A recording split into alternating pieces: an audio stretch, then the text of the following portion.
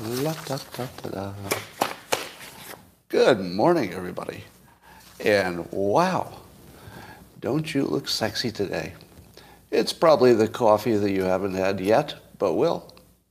And how would you like to take it up to stratospheric levels of awesomeness? The best thing that anybody's ever experienced ever in the history of the universe? Yes.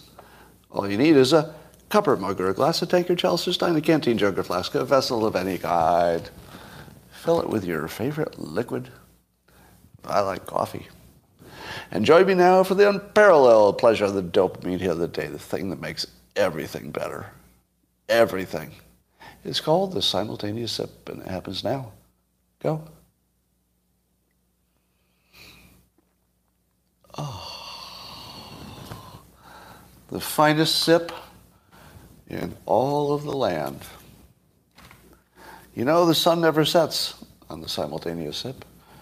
Somewhere around the world at any moment, there's somebody doing the simultaneous sip. Yeah, it's true. Well, I have an alert. This is sort of an early warning. I like to catch problems when they're just developing. Some people wait till it's too late. Not me. I like to catch them early. You've all seen Planet of the Apes. The apes become sentient and intelligent, and I guess they were sentient, but they become intelligent and they take over the world. Well, I'm seeing the same thing starting to develop, not with monkeys, not with apes, but with dogs. I've been watching a lot of reels on Instagram, and I've determined the following. There are two kinds of dogs. One, dumb dogs. That's the kind I have. A dumb dog eats and poops and likes to take walks, and basically it's a dog. But have you noticed that the reels that involve specifically husky dogs? Have you seen any of those reels? There's something about that specific kind of dog that's starting to worry me. Because if you watch enough of these, animal-related funny videos, you start to notice a pattern. The husky dogs are very close to fully intelligent. It's really weird. And if it had been one dog, I would have said to myself, well, that's one clever dog. But it does look to me like the huskies have evolved to something that doesn't look like dog intelligence. It's scary. I mean, some of them seem to just have full language skills. They can't talk, but they can hear. I don't know what's going on, but keep an eye on those huskies. They're going to take over the world. Just before I got on, I heard about another medical cure that I can take credit for. The weirdest thing about my career arc is how many medical problems I've solved for other people. Like a lot, thousands and thousands of people. And in a variety of different ways. It's a whole bunch of different special cases that if you put them together would be a weird story by itself. One of those special cases was I had an exotic, rare voice condition years ago, which made it impossible to communicate. I couldn't speak without my vocal cords clenching shut. So for 3.5 years, I sought a treatment for that. And I found the only surgeon in the world who had a experimental, semi-experimental, he'd worked on it a while, voice surgery. So I ended up researching that and getting the surgery, and now you can hear, I can speak. And what I did was I said, wait, if I'm the only one who knows this is curable, and there are 30,000 people in the United States who have the same problem, I need to tell them. So I did promotional stuff for People magazine, and I mention it often. And if you Google your voice problem, my name probably comes up, and then you can find my story. And then you can find your own solution. Well, I just heard from another one that the surgeon who did my surgery that worked, that surgery didn't work every time. So something like 15%, ended up with a worse result, at least when I got the surgery. But apparently that same surgeon has developed a newer one in which they don't have to rewire some nerves. They just cut out a little piece of muscle that's causing a problem. And this gentleman who heard about it from me is cured. This is somebody whose entire life is completely different because he heard about a doctor and a surgery and then he went and got it. And now he's cured. Do you know how good that makes me feel? Like I actually get to be part of the success story of thousands of people, thousands, who've just been cured of one of the biggest problems they've ever had. It's called spasmodic dysphonia, is the name of the voice problem. And then the surgery is from a Dr. Burke in Los Angeles. So Dr. Burke, Dr. Gerald Burke, B-E-R-K-E, not you, B-E-R-K-E. So if you're looking for it, there he is. Rasmussen asked a poll, a bunch of likely voters in the U.S., how likely do you think there will be widespread cheating in the midterms that will affect the outcome, right? So remember the words are widespread, cheating, and affect the outcome. So it has to be big enough that it could change who got elected. What do you think the general public thought of that? Do you think that the Republicans maybe thought there'd be trouble, but the Democrats said things would be fine? Is that what you expected? Well, 80% of the people who answered that it was very or somewhat likely that there would be widespread cheating in the midterms that will affect the outcome. 80%. 80% of all the people. I'm not talking about just Republicans. That includes Democrats.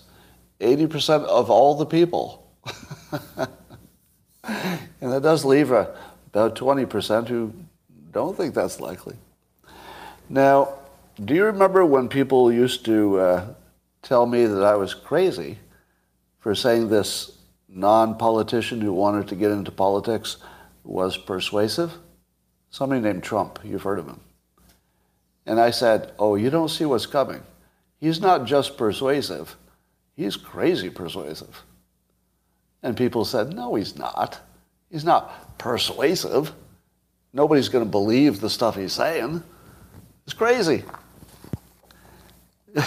80% of the country thinks our elections aren't real. That's all him.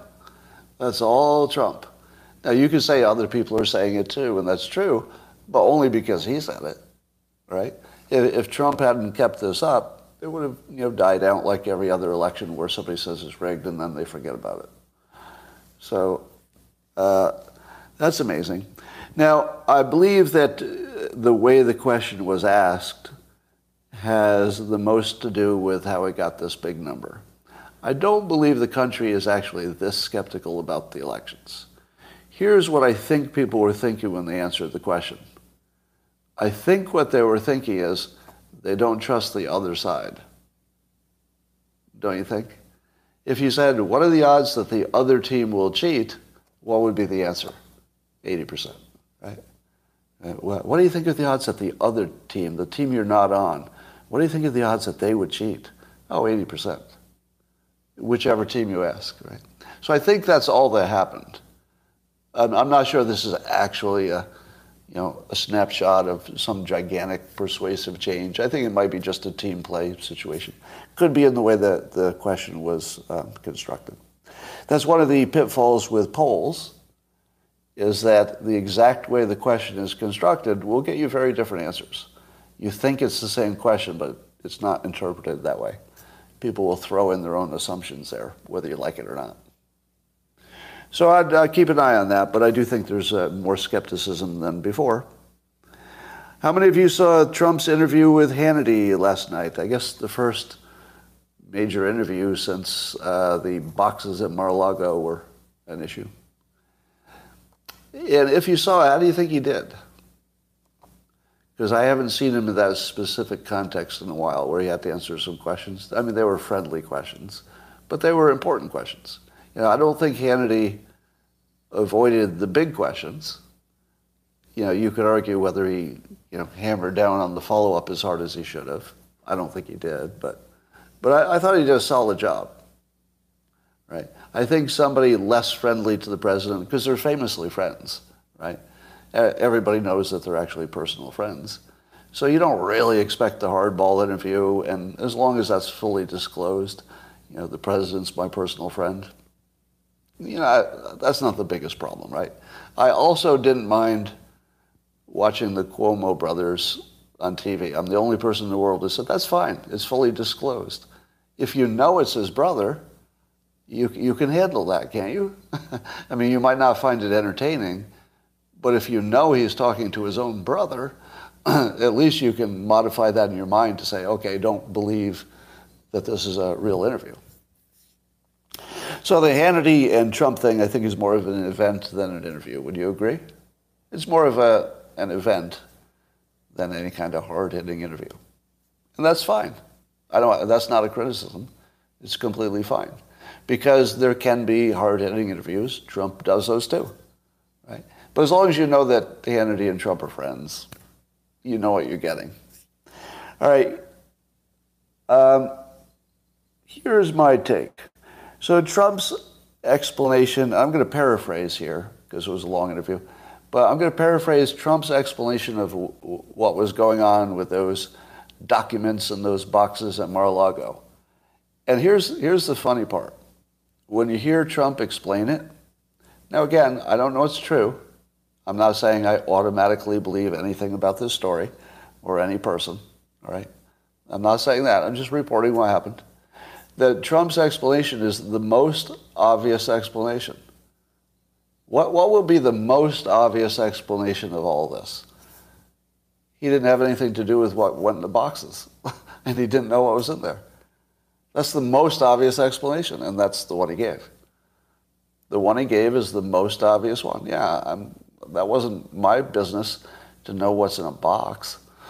I mean, I'm paraphrasing. He didn't say that.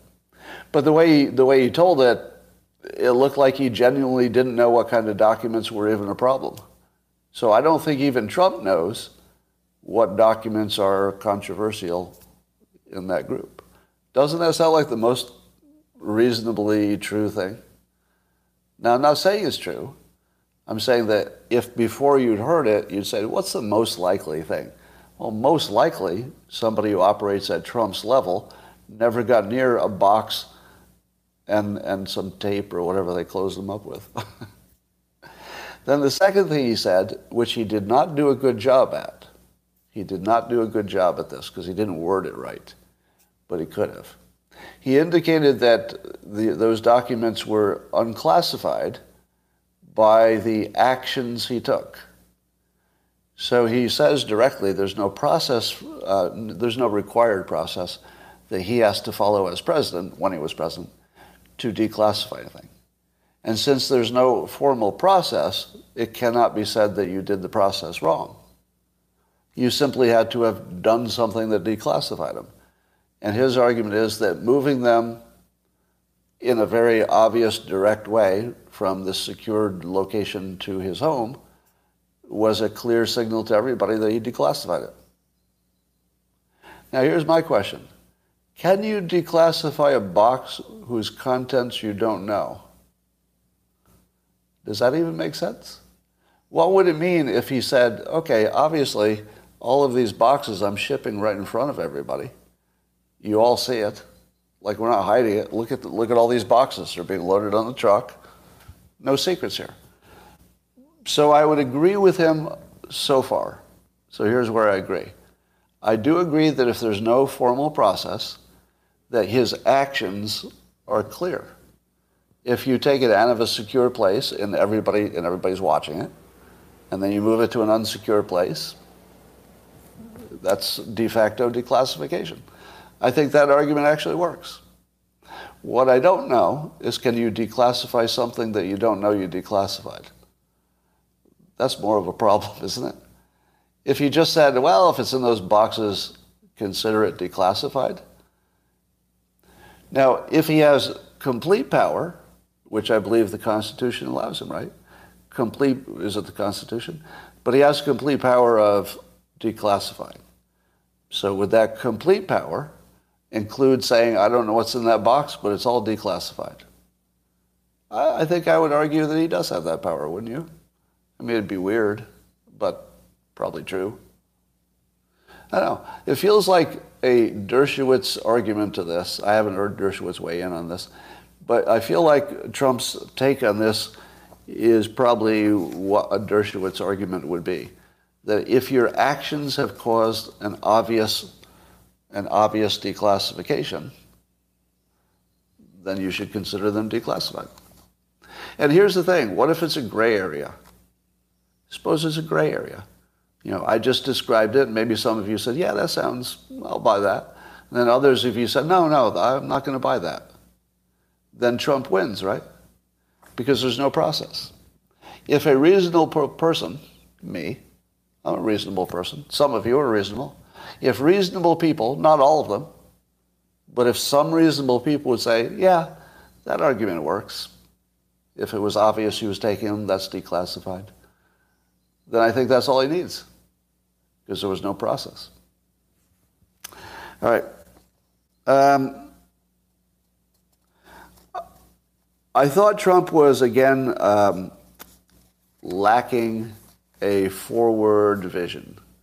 It's a weird situation because the forward vision is explicitly to go back to where we were. So maybe he doesn't need to say it because he's saying, you know, it's pretty obvious that he would, well, you know what Trump would do, right? It's a strange situation, isn't it? Because if it were anybody else, I would say, you better be telling us what you're going to do. Don't just tell us what's bad about the current situation. But in his specific case, you do know exactly what he would do. You kind of do. Now, he claims that the Ukraine situation would never have happened if he were in charge. Now, the first time I heard that, I said to myself, well, I don't know, you never know that, right? That would be hard to know. And he says that he, you know, directly threatened Putin to not do military action when he was in office. But here's the part you can't argue with. With Trump in charge, America would be producing more energy. True? True, right? If America were producing lots more energy, would Europe be as threatened by the gas turnoffs? I think not, right? Now, I don't exactly know how fungible gas is. Do you have enough tankers? Could you move our excess over there, or would there be logistics problems you couldn't do it? But I think there's an argument. I'm seeing some no's. Okay, I don't know if what the no refers to. But I think the argument holds that Trump would have kept energy prices modest and fuel more available, and that therefore Russia's biggest weapon wouldn't have been available to them. What do you think? I think that's actually a pretty good opinion. I think that Trump's view that it wouldn't have happened if he had been president is supportable. It's not guaranteed. You know, you can't really do a what if, nobody knows. It's impossible to know, but his argument does hold water. It does. Yeah. So we'll never know. Russia has called up its reservists, those 300,000 people who probably are poorly trained and too old and don't want to go back to war, or at least don't to the military. And all of the coverage, can you give me a fact check on this? The news of all type in the United States is reporting that Russia is losing, and it doesn't look like that's going to change.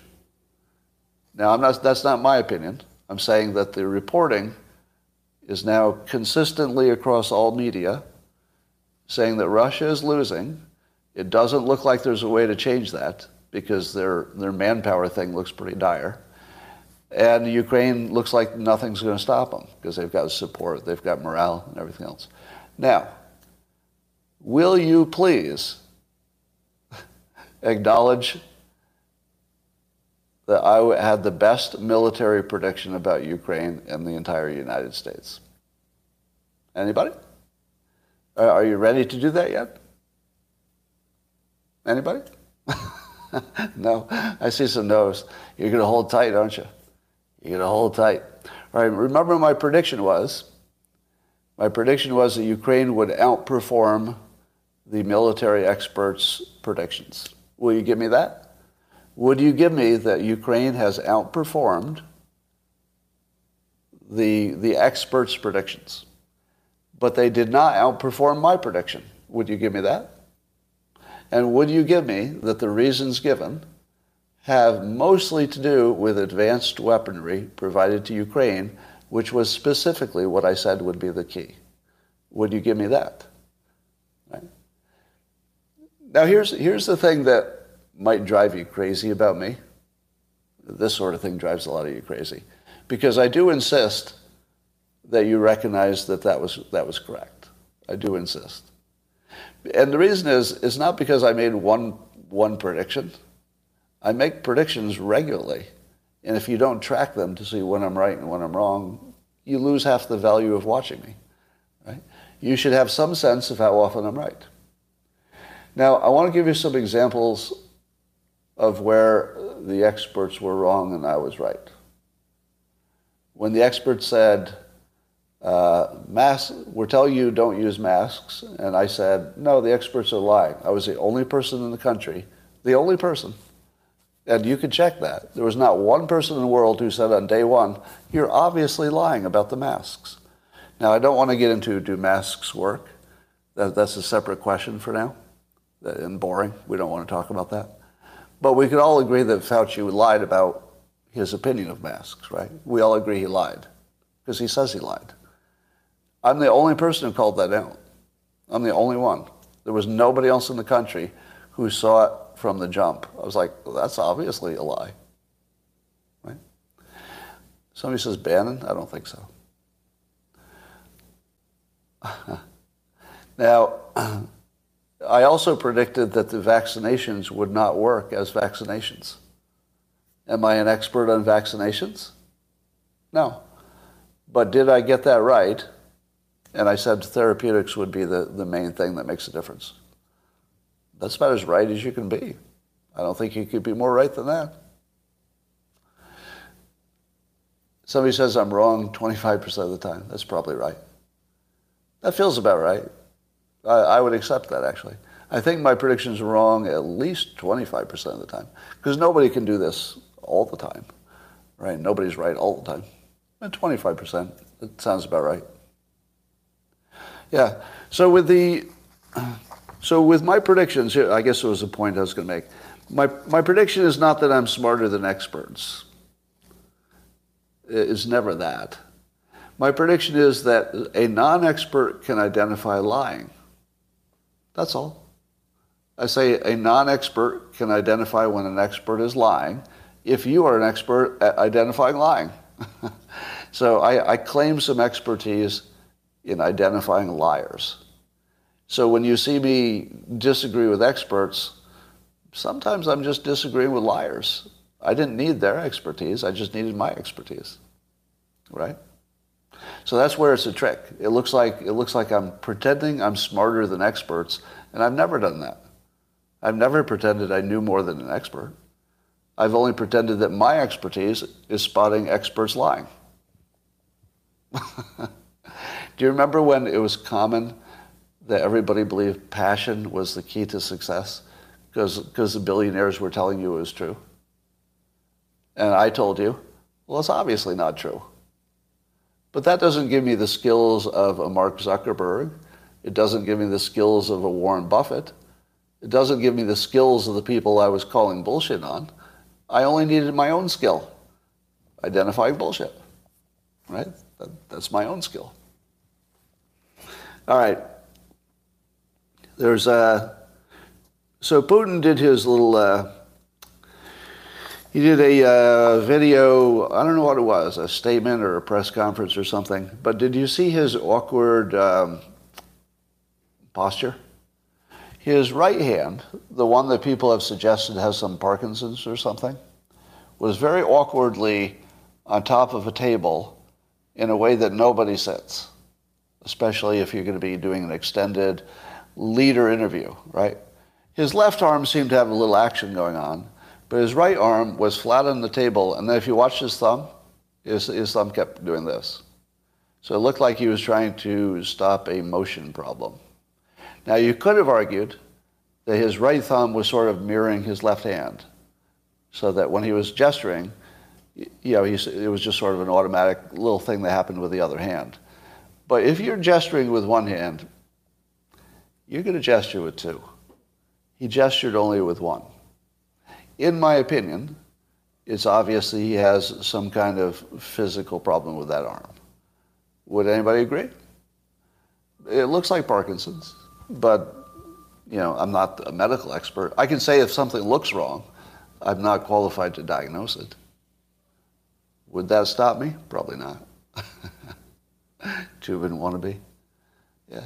Do you think he just overused his masturbation arm? Do you think that's a possibility? Now, so that's my first thing. Second is, he does look like a leader who's in trouble and doesn't have an exit strategy. Because his internal pressure must be really high right now. And what's he going to do? Is he going to have to use a nuke because he can't lose? We do have a problem giving Putin an exit ramp. And until he has an exit ramp, why would he ever change what he's doing? I mean, he's going to kill every last Russian soldier if he doesn't have any option. So we better figure out how to give him an option. I don't think the Biden administration wants him to have an option. I think they want him to be taken out. Now, have you heard about all the Russian associates of Putin who seem to be dying by falling down stairs and falling out of windows? Have you heard about all that? And they all seem to be prior people who are close to Putin. And everybody says, well, obviously Putin is killing all these people who were maybe saying bad things about him. But I have another hypothesis. They stopped saying that they were critics of Putin. Have you noticed that? It used to be a critic of Putin was murdered, and you're like, well, obviously, Putin. But then it turned out associates of Putin are being murdered. Is that Putin? Why isn't it Ukraine? Are you telling me Ukraine has not sent out death squads to kill all of his friends who live overseas? And if they haven't, why not? And I also wonder if the billionaire friends who lived overseas maybe have some function for Putin that we don't know about. Meaning money laundering, maybe? I mean, I don't know.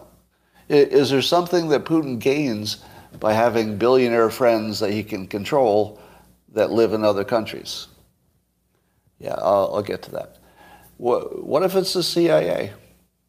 Now, I don't know if the CIA can assassinate civilians who don't have a obvious terrorist connection. I'm not sure what the law is there. But could the CIA simply start taking out all of Putin's associates who live anywhere in the world? And if they're not, why wouldn't Zelensky do it? Because most of the people who are being killed are people who are high enough profile that you know exactly where they live. If you know where somebody lives and you're Ukrainian and you think they're on Putin's side, why wouldn't you kill them?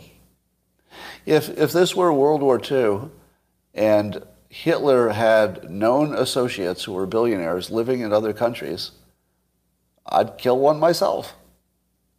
I wouldn't even hesitate.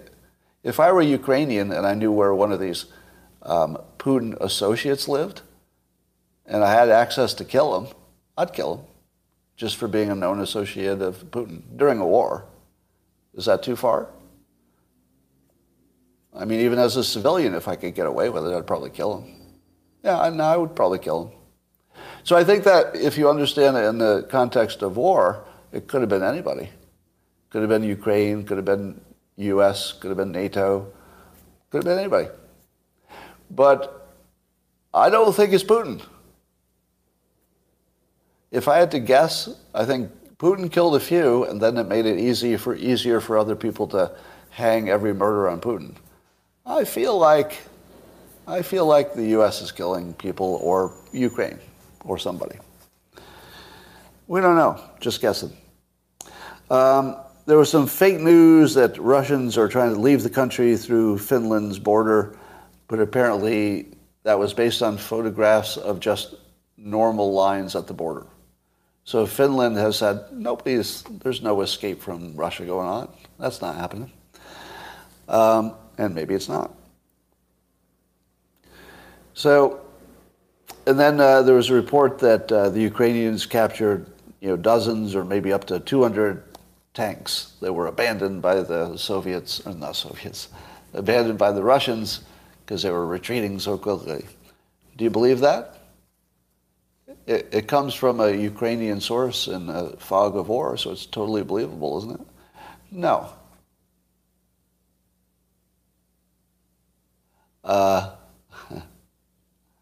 Yeah. No. All right. Let's talk about fentanyl. So here's what I've learned by reading up on this lately. So China apparently did try to crack down on their internal sources of fentanyl that were going to the cartels that were going to the United States under Trump. Now the story is, and I'm not sure I believe it, the story is that they did actually try to crack down on it and that they did succeed. And that China's flow of fentanyl actually was vastly reduced for a little while. But then the so-called Chinese drug cartels, found out ways around it, and they sent precursors instead of the actual fentanyl. So they found clever ways to thwart the law. Does that sound even a little bit true? That doesn't sound even a little bit true. Because if China wanted to stop it for international reasons, it wouldn't matter that they found a clever way to skirt the law. China would have just dragged him in and said, stop skirting the law. I know where you live. You're going to be dead by Tuesday if you keep skirting this law. And then they would stop skirting the law. So obviously it had to come from the top, right? So I don't believe that China ever was serious in any way about stopping fentanyl. But apparently because of Pelosi and Taiwan, Pelosi going to Taiwan, China has stopped even pretending to enforce it. So that's part of their pushback. They're not going to enforce fentanyl. Okay. So what do you do? Well, here's some things that the Republicans are doing. Governor Abbott in Texas signed an executive order declaring the cartels a terrorist organization, which I understand allows them to treat every fentanyl overdose as murder. Now, the practical implications of that are not much, right? Because the cartels are accused of murder, and maybe the dealer locally is accused of murder, it might help. It might help. It's way better than nothing, and it signals maybe a change in thinking. And I think he's also encouraging the federal government to do the same, but they won't because it's Biden. At the same time, I heard, but I'll need a confirmation on this, that there were 18 attorney generals in different states that want to classify fentanyl as a weapon of mass destruction. The one in particular, is it Wyoming, Montana? I forget which country it is. Iowa? There's one state that's serious about it. All right, so now we've got the cartels being designated terrorist organizations, and we've got attorney generals wanting to classify fentanyl as weapons of mass destruction. Where did those ideas come from? Anybody recognize any of those ideas? Was it Missouri? Yeah, I have my states wrong there, so just ignore my states. Right. So then Matt Gaetz came out and said directly he suggests bombing the cartels. And they said, seriously. Seriously, bombing the cartel. Now it's actually, it's out in the open. So I've told you before what it is that I can do that makes a difference. Here's one thing I can do that makes a difference. If there's an idea that's too far, I can float it and see what happens.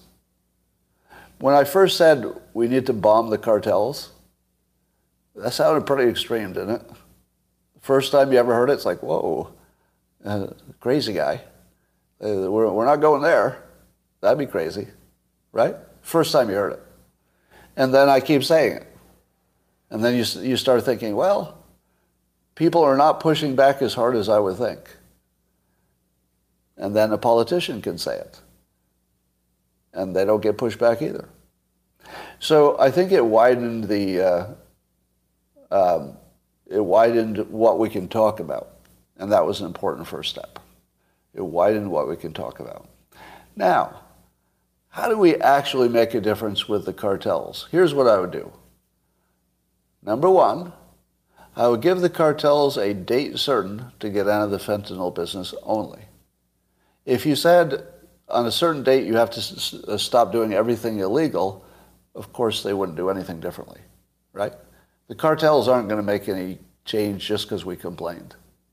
But suppose you said, okay, cartels, the drugs you're sending are a big problem, but the fentanyl you're sending is a weapon of mass destruction. And we're gonna just pave your fucking entire operation. We're gonna turn it into dust. And you've got until this date to get out of just that business, just the fentanyl. If you're still selling cocaine and heroin, we're still gonna try to kill you for it, but we're not gonna do it militarily. We'll do it, the old-fashioned way. But so there's the line in the sand. If on this date you're selling one pill of fentanyl, we're just going to pave your whole fucking operation. You're all dead, and nothing's going to stop us. And just see if that creates a situation where they would be willing to negotiate. Part two, direct negotiations with the head of the cartels. I don't know if we've ever tried that before, do you? Direct negotiation. And the direct negotiation should say this. If you don't stop fentanyl today, we're killing you. And it doesn't matter what it costs or how long it takes. We're going to fucking kill you. You're gone.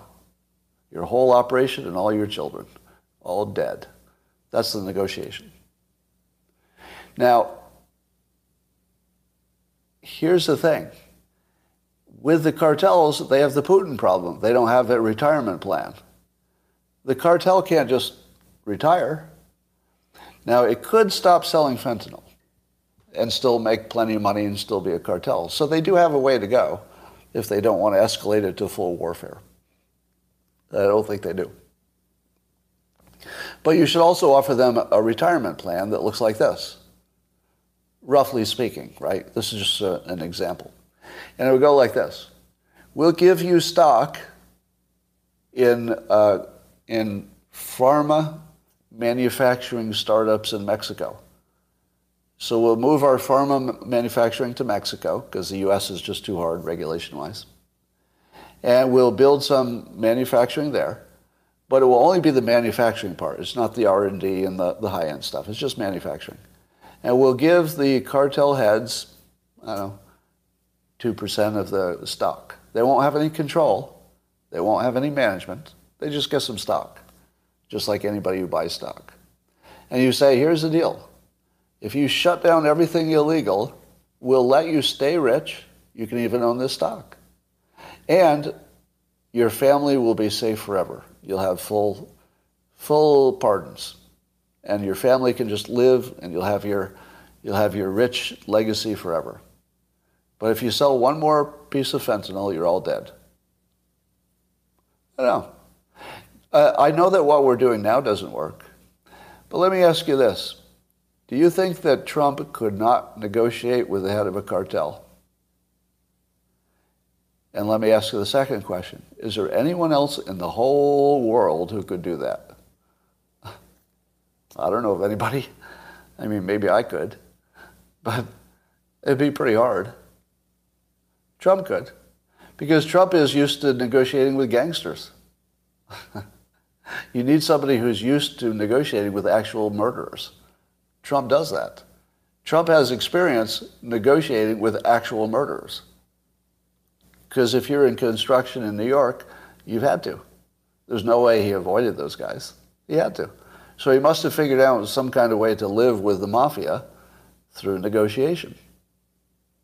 So apparently he knows how to do this.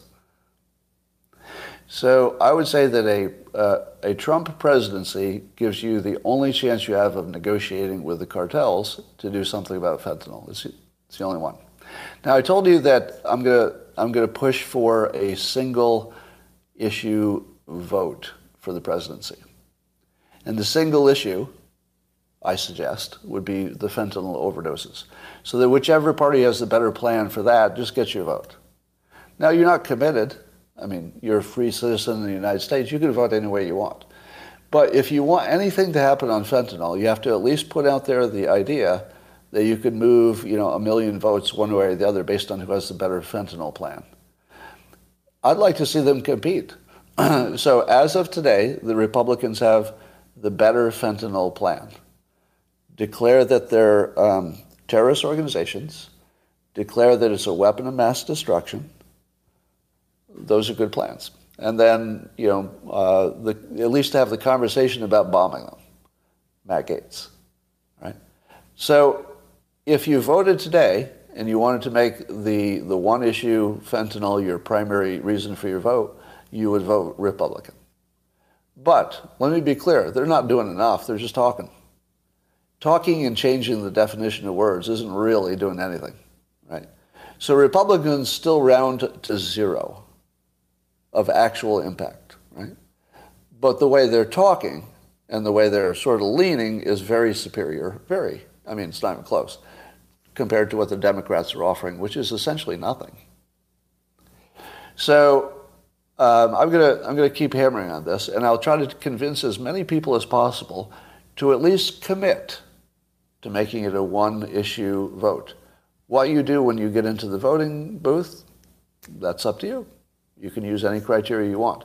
But if you could publicly commit that you would vote for whoever could figure out a plan to solve the fentanyl, maybe you get them to compete.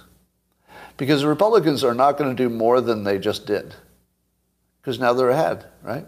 They have the advantage on fentanyl persuasion, so they don't need to do anything at all except talk, because they have the advantage in talk. So as long as they're ahead, they don't need to push. But what if the Democrats say, oh shit, they're ahead? I'd like to get those million swing votes that will vote for one topic. Maybe they can come up with something that's strong. And maybe I'd even like it. And if I do, I'm going to push for a Democrat. Let me say it directly so you're not surprised. If the Democrats come up with a better plan for fentanyl, I'm going to push the fuck out of it. And don't give me a hard time about it. I'm just warning you in advance so that you don't get too shocked. All right. So I was hoping that when I tweeted about making fentanyl a single issue topic for voting, that enough people would retweet it that it would look serious. I did get the thousands and thousands of retweets, which is very high for a retweet for me. But I think we need at least 1 million. I think we need to credibly say we could move 1 million votes to whichever side had the better fentanyl policy. Why? Because there are 1 million people in the United States who have been directly affected by a fentanyl overdose. Do you see that? There are at least 1 million people just like me who have somebody they know and was close to them who died from fentanyl and see that there's nothing being done to stop it and it's growing. I want all of those 1 million people who have ever experienced any fentanyl death to say, you can do something about this.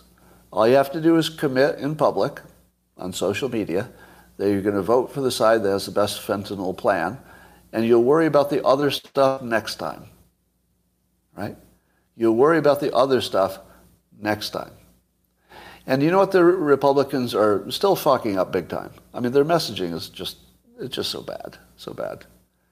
So you've got the Republicans who are looking to get tough on fentanyl, which kills young people mostly. And they have not rolled it into their protecting the young. All right. The message that the Republicans have, it's just right in front of them. All you have to do is just sink your teeth into it. Like you've got this big plate of perfect persuasion just served right up.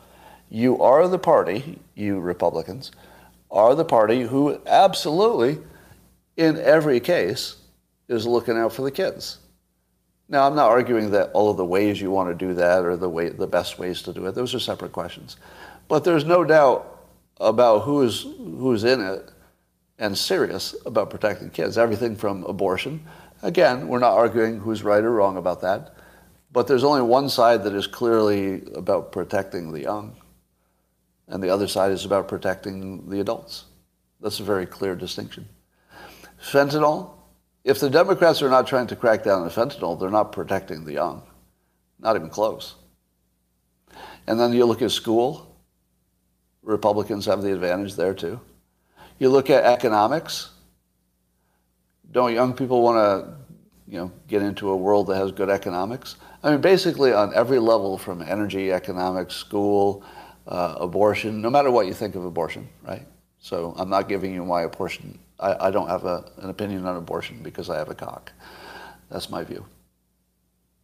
But the Republicans have this slam dunk, absolutely killer persuasion opportunity to just say in every single case, Democrats will put their own selfish needs above children, and we'll do the opposite. We'll take care of the future, and they're just taking care of their weird orange hair. All right.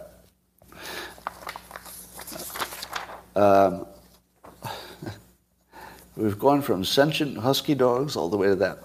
All right, so how many noticed that I got a little attention on Twitter yesterday?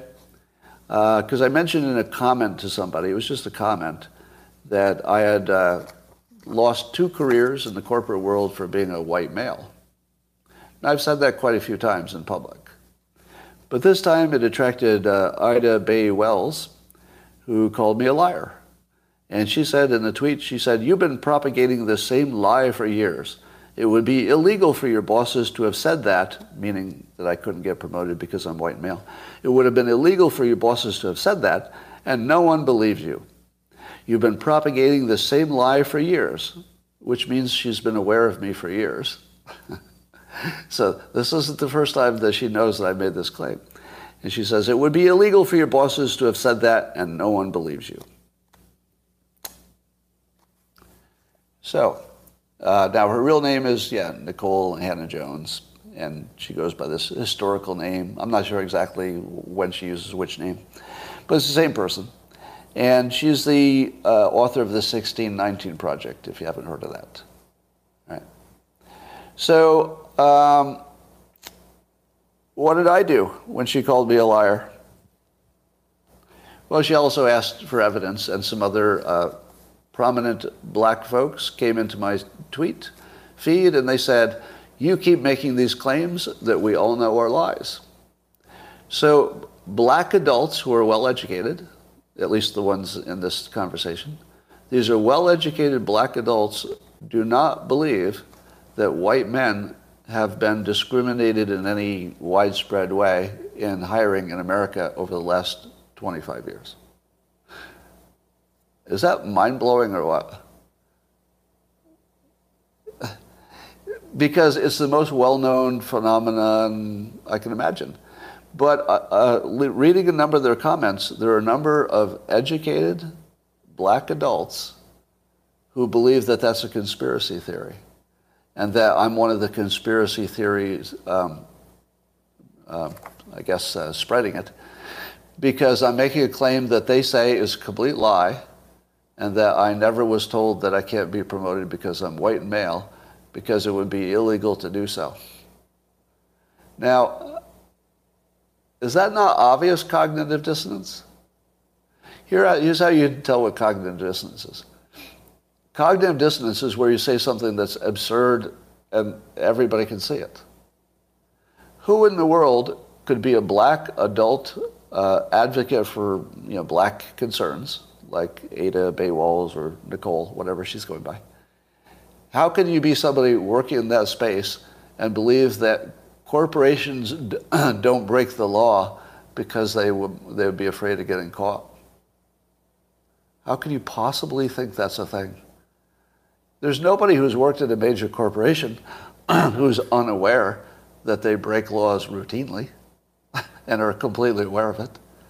So let me tell you, in case anybody's wondering, How could somebody tell me this directly in a corporate world without worrying about legal ramifications? And I'll explain that to you. If you weren't there, it's very easy to explain. And they also asked Scott, if this is true, you would have sued.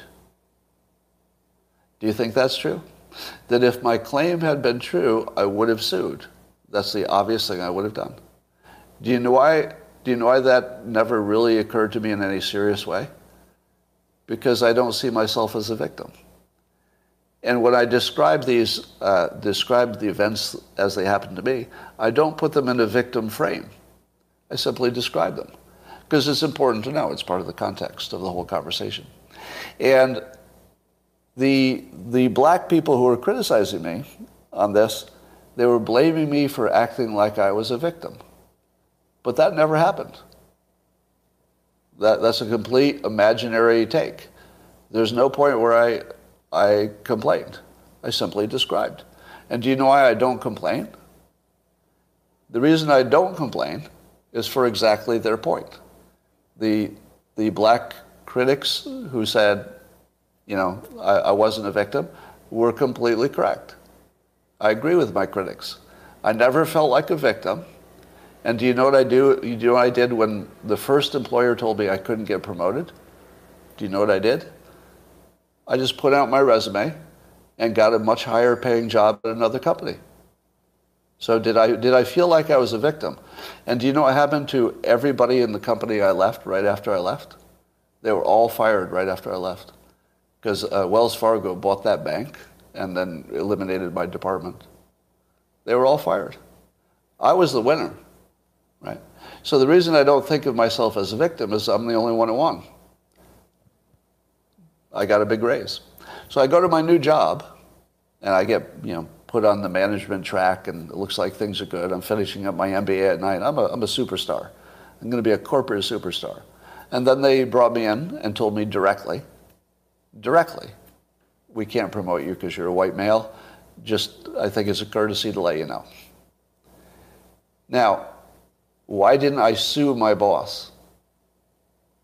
Because he was a friend. And what he was doing was illegal. You don't want your friend to go to jail, do you? And my friend, my boss in my last job, the one who also told me I couldn't be promoted, was also my friend. Right? I mean, a boss friend, coworker friend, right? But a friend. How many of you would put your friend in jail because they were just doing what their boss told them? In each case, the bosses were not making their own decisions. They were actually apologizing for them, to me. They're saying, I apologize, but the order has come down and I'm just enforcing it. Right? Right. I was told in private, I think it was probably my direct boss or somebody else was in the room. There might have been somebody else in the room. I can't recall. All right. No one was going to go to jail for that. Well, it would have been a legal problem.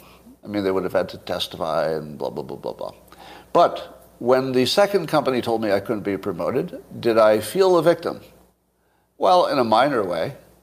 But then I just quiet quit. I immediately quiet quit. Do you know why I quiet quit? That means you just go to work, but you don't do much work. Because I could. I had the option. And then as I quiet quit, it opened up time for me to work on other projects that had a bigger upside. And one of those projects was the Dilbert comic, and it worked out. So do I feel like I was a victim? Hell no. I was a white man in America who could get a job at any corporation. I basically could work anywhere. White man in America is a pretty good deal. Have I ever said it wasn't? No. It's not a victim problem. White man in America in the 80s and 90s, pretty good deal. Pretty good deal. You know it was a better deal? In one way, just one way. Black person in the 80s or 90s. Because if you had any qualifications, you could get a job anywhere. Anywhere. It was the easiest thing in the world. Now, let me bring us all together. May I? And by the way, I offered Ida Bay Wells. I offered her on Twitter. I said that I would work with her if she wanted to write a feature article to debunk me, and I'll help her research it. And I said that it's not about me. This was the widespread, effect at the time. I was just one person. But I told her I'd work with her and help her research it.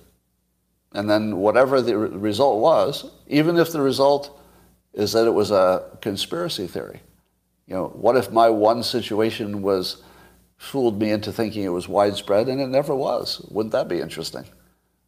Which would be also moving the ball forward. I'd be okay with that too. It would be embarrassing for me, but that doesn't bother me. I don't mind being embarrassed. So I'm in.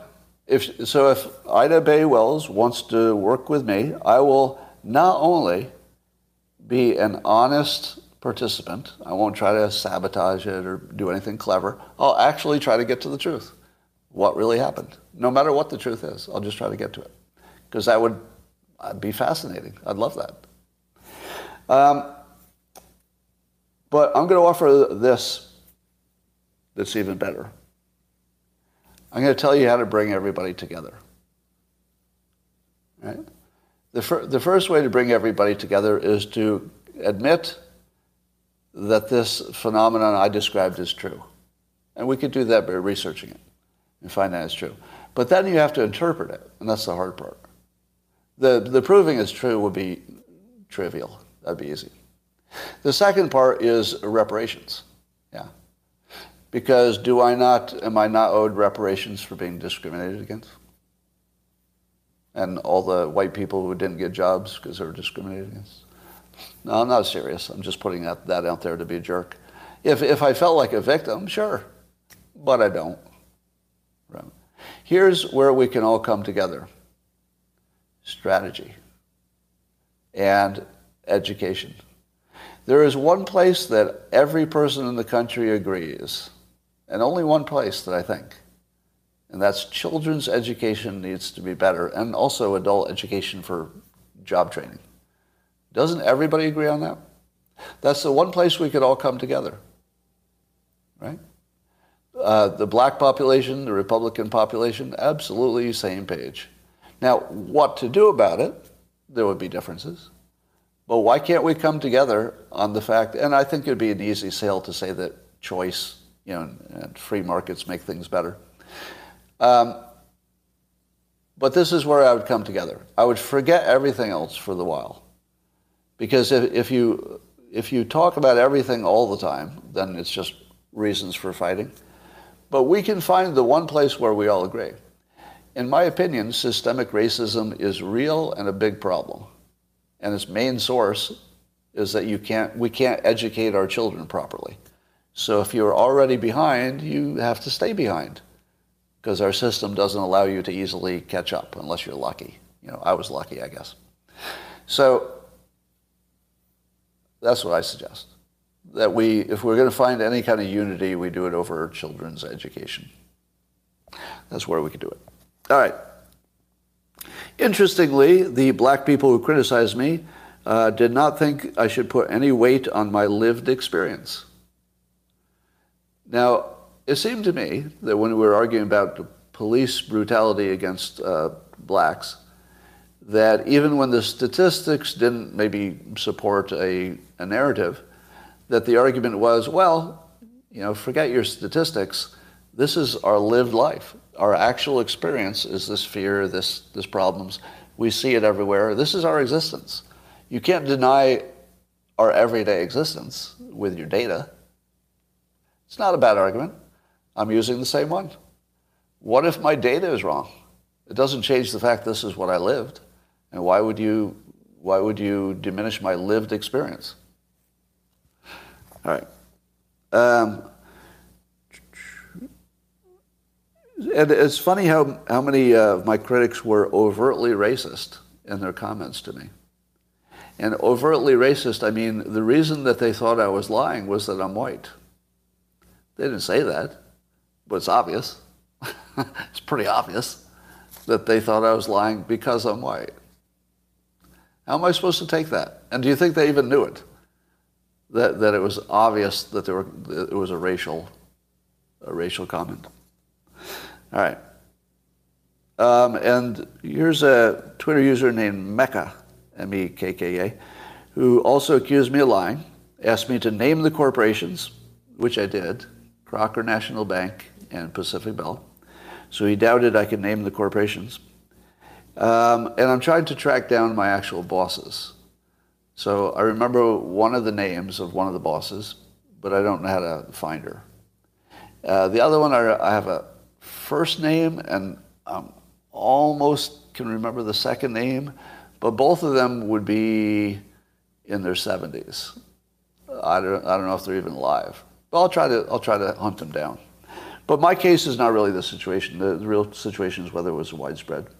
And at the same time that I was talking about this, people were commenting. I was just tweeting their experiences.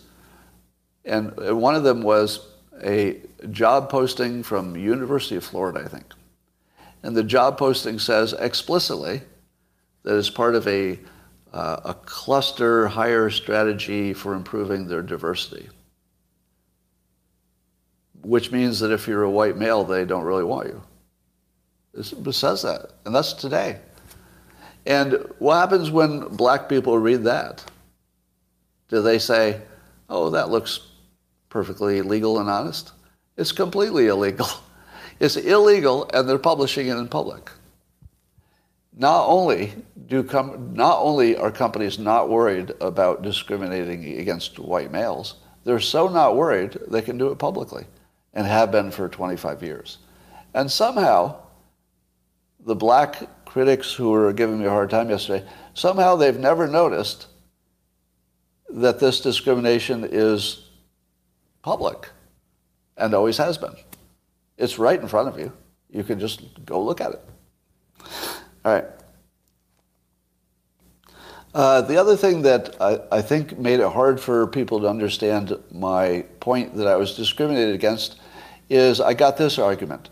Oh, Scott, are you telling me that if I were to check those two companies, I wouldn't find any white men in charge? Are you telling me that there were no white men getting promoted at those two companies, Scott? Really? Really? So in the 80s and 90s, you're telling me that these two big corporations, they didn't have any white men in management, right? That's what you're telling me? No, I'm not telling you that. I'm telling you that they were all white men. That's the whole fucking point. Who do you think was screwing me? It wasn't black people. Did you hear me? Did you hear me blaming any black people for what happened? No, every bit of it was a cock-sucking, motherfucking white guy. Every bit of it. Now, in the case of my direct boss, it was a woman, and I was told by a woman, but it wasn't her decision. The decision came from a motherfucking, cock-sucking, racist, asshole white guy. If you think you can out-hate racist, motherfucking white guys, you think you can hate them more than I do? Good luck. Good luck. We're on the same side, which is the weird thing, right? If Ida Bay Wells knew, anything about me, she'd know I'm on the same side. We have the same enemy. Motherfucking asshole, racist, ass-covering, weak, motherfucking, cocksucking, idiot white men. They are my enemies. Because they're the ones who discriminated against me. It wasn't women. Not once. I don't believe I've ever been discriminated against that I can remember by a woman. I can't think of one time I've ever been discriminated against by anybody black, anybody brown. I can't think of one time. But white men? Oh, fuck. White men are the worst. Have you met any white men? They're fucking awful, discrimination-wise. And the reason they do it is it makes them look like heroes. I just saw some CEO, valiantly white knighting how hard he was going to work for whatever, ESG goals. And I thought to myself, that cocksucker, he can do that because he's already the fucking CEO, right? Once you're the CEO, yeah, you can be really woke about the people who don't get to be CEO because you already got that job, and the next one's going to have to be black because, well, you got that job, so you ruined everything. You ruined everything by being the CEO. If the CEO who was saying he wants to fix anything cared about any of that shit, he'd quit his job and give it to a black man or a LGBTQ or something. By the way, how much trouble do you think I'm getting in for even wading into this topic? Because at this point, all the controls are off me. You know that. I'm a free man. I am a free man. Because whatever's going to happen to my comic career is going to happen anyway. You know, newspaper is going to fall apart.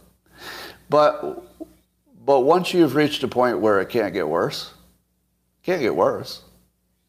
And I have enough to retire, so, it doesn't matter.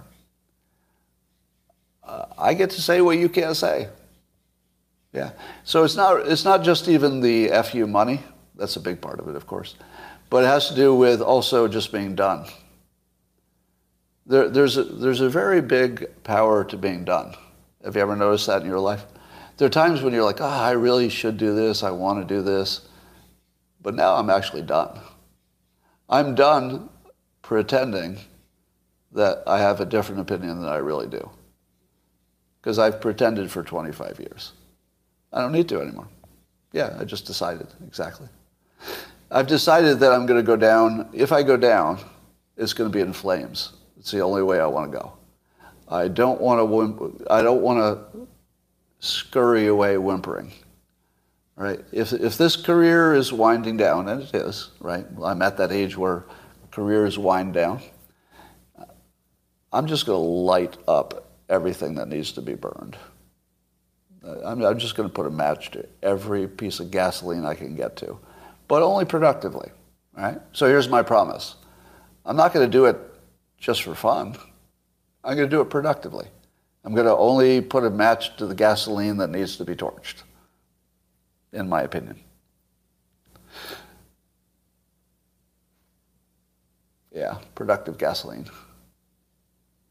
Is this you getting bored? Yes. Yeah, so that's actually a good question. Somebody asked, is my seeming change of attitude about me being bored? And the answer is yes. But I'd add something to that. It's not having a family.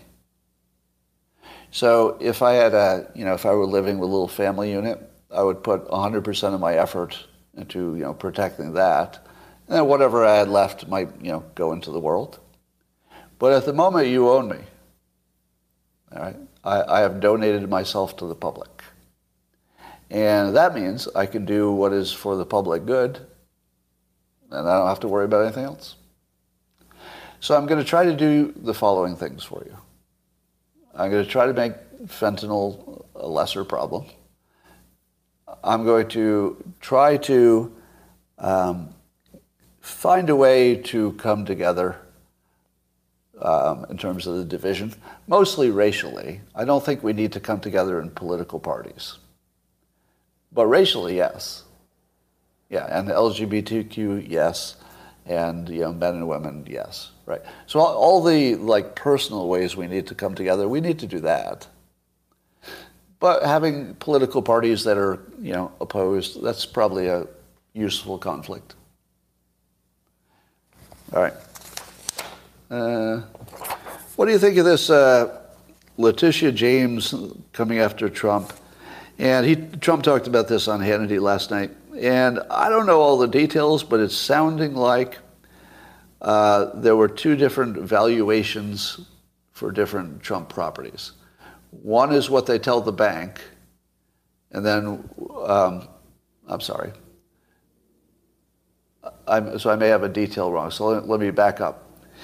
So Trump said that the management estimates, the estimates that management themselves put on the properties, came with gigantic disclosures that say these are just for management, don't depend on them, do your own research if you wanted to know what we're worth, which is what you'd say to a bank. Now, Hannity said something that I'm so angry at myself for not having thought of the same thing. Just the most obvious thing, Hannity says. He says, since when does a bank take your word for what your building is worth?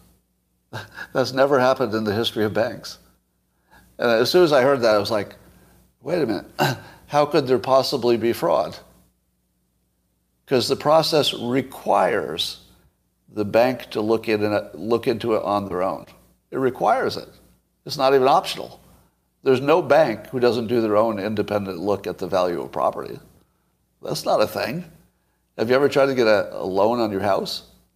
Do you think they're not going to look at the house? Of course they look at the house. That's the most basic thing any lender would do. And why I never thought of that, like why that never occurred to me as the most important fact in all of the story, I don't know, it just escaped me. But thank you to Hannity, because it took Hannity to surface that fact. And as soon as I heard it, I was like, oh, this is obviously bullshit. If you put those two things together, that the management disclaimers had more than a page of don't trust this. This is management's estimate.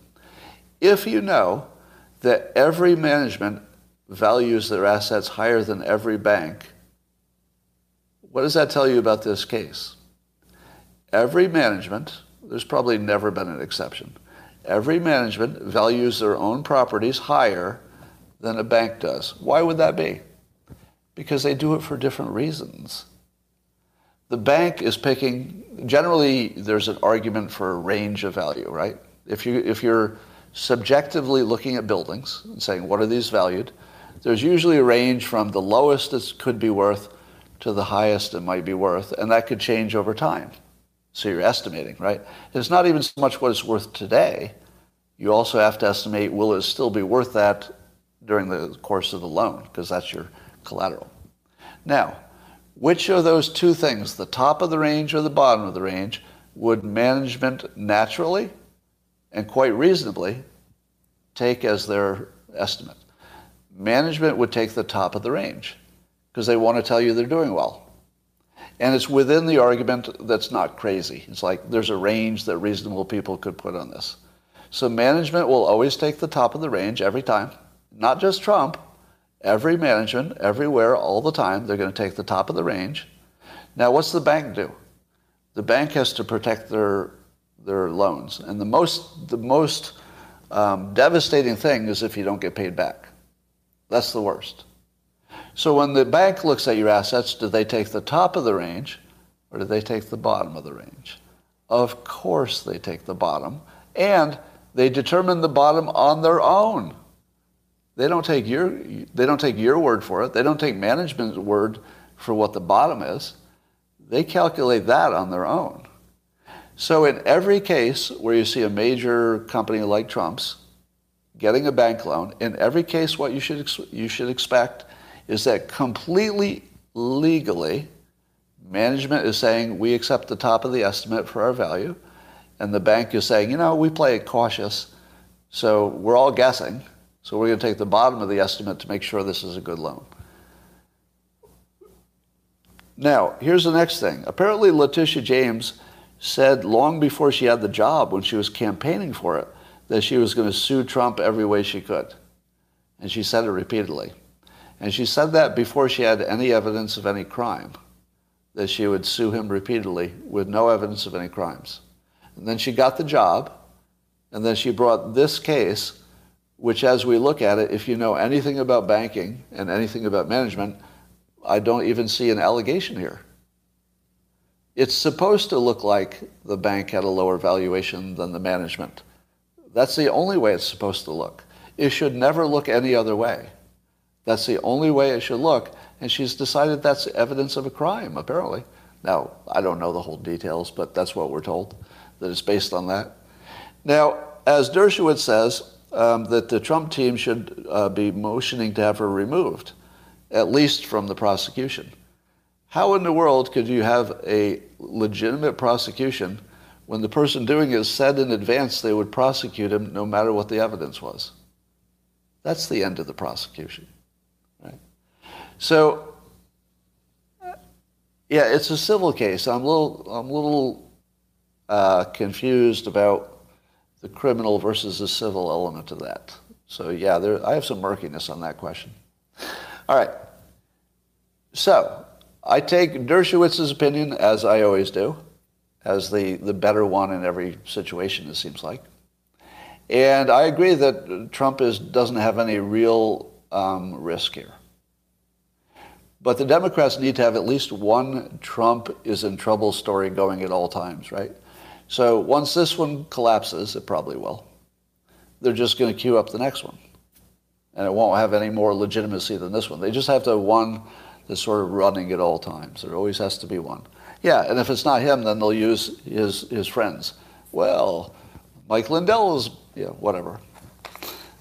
All right.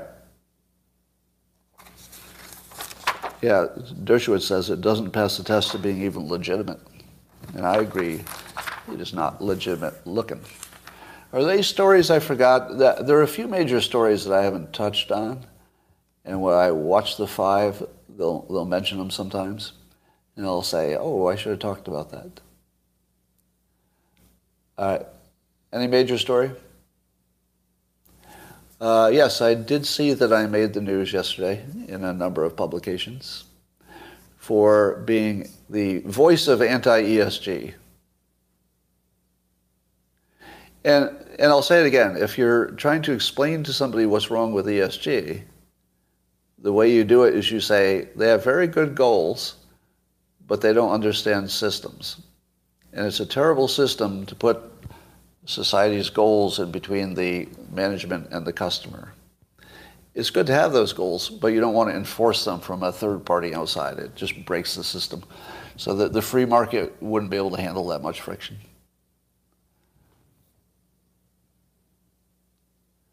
All right. Yeah, we already talked about that. We talked about the 18-year-old that was run over for political reasons because it was a Republican and a Democrat murdered him with his car. And I think we talked about that, right?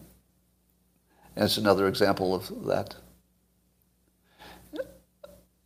I'll tell you, some of my most, my weirdest provocative predictions about Republicans being hunted.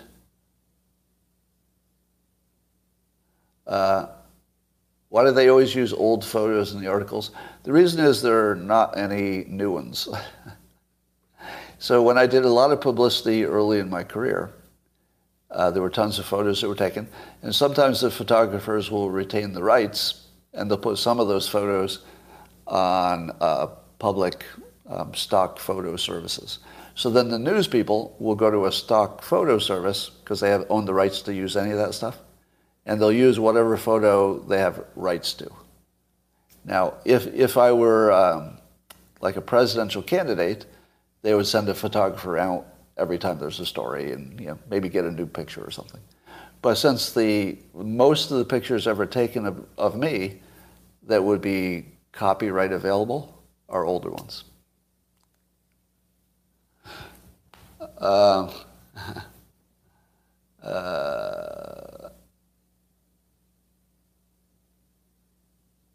Right. Right. Companies get appraisals to support their financing, and then banks do their own appraisal, and there's naturally a difference between those two. All right. What do you think about NLP? Overrated. Oh, yeah. Jamie Dimon's response to Rashida about... So, Rashida... What's her last name? Rashida Tlaib. So she was grilling some CEOs, I guess, in Congress and asked them, what they would do about getting greener, or I guess the specific question was, would the banks be willing to make loans to people who were in the energy business, that old, dirty energy business? And Jamie Dimon said yes, and to do otherwise would be the road to hell.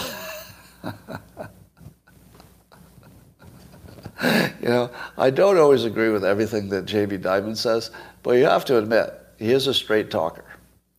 And he could not have said that any more clearly. And Rashida Tlaib, and I have to wonder if she's actually on the side of America, don't you?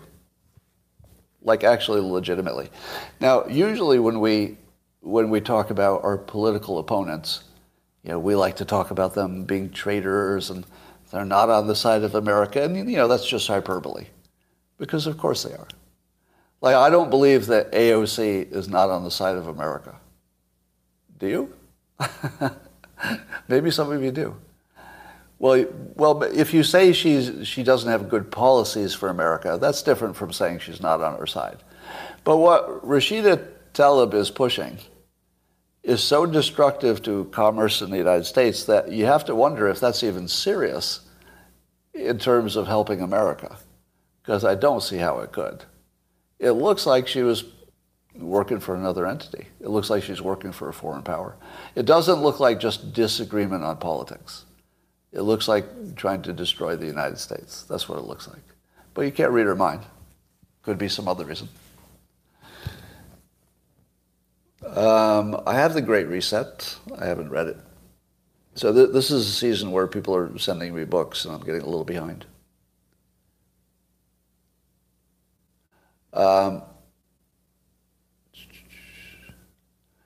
There's somebody who wishes they hadn't transitioned. Yeah.